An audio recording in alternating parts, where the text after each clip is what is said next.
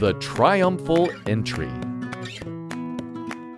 While Jesus and his disciples were eating a meal, Mary poured expensive oil on the feet of Jesus and wiped them with her hair.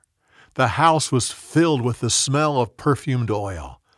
Jesus said, "Mary has anointed me for my burial, and as the gospel spreads throughout the world, people will hear of what she did."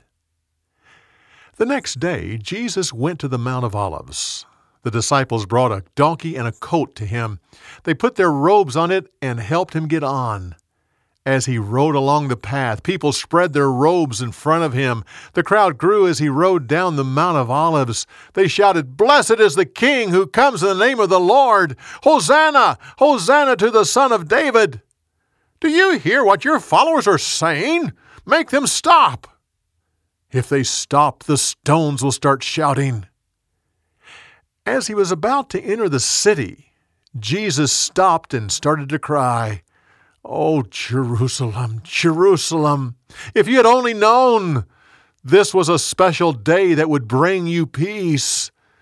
But now your eyes will be covered. A mighty army will destroy you, all because you didn't recognize the time of God coming to you."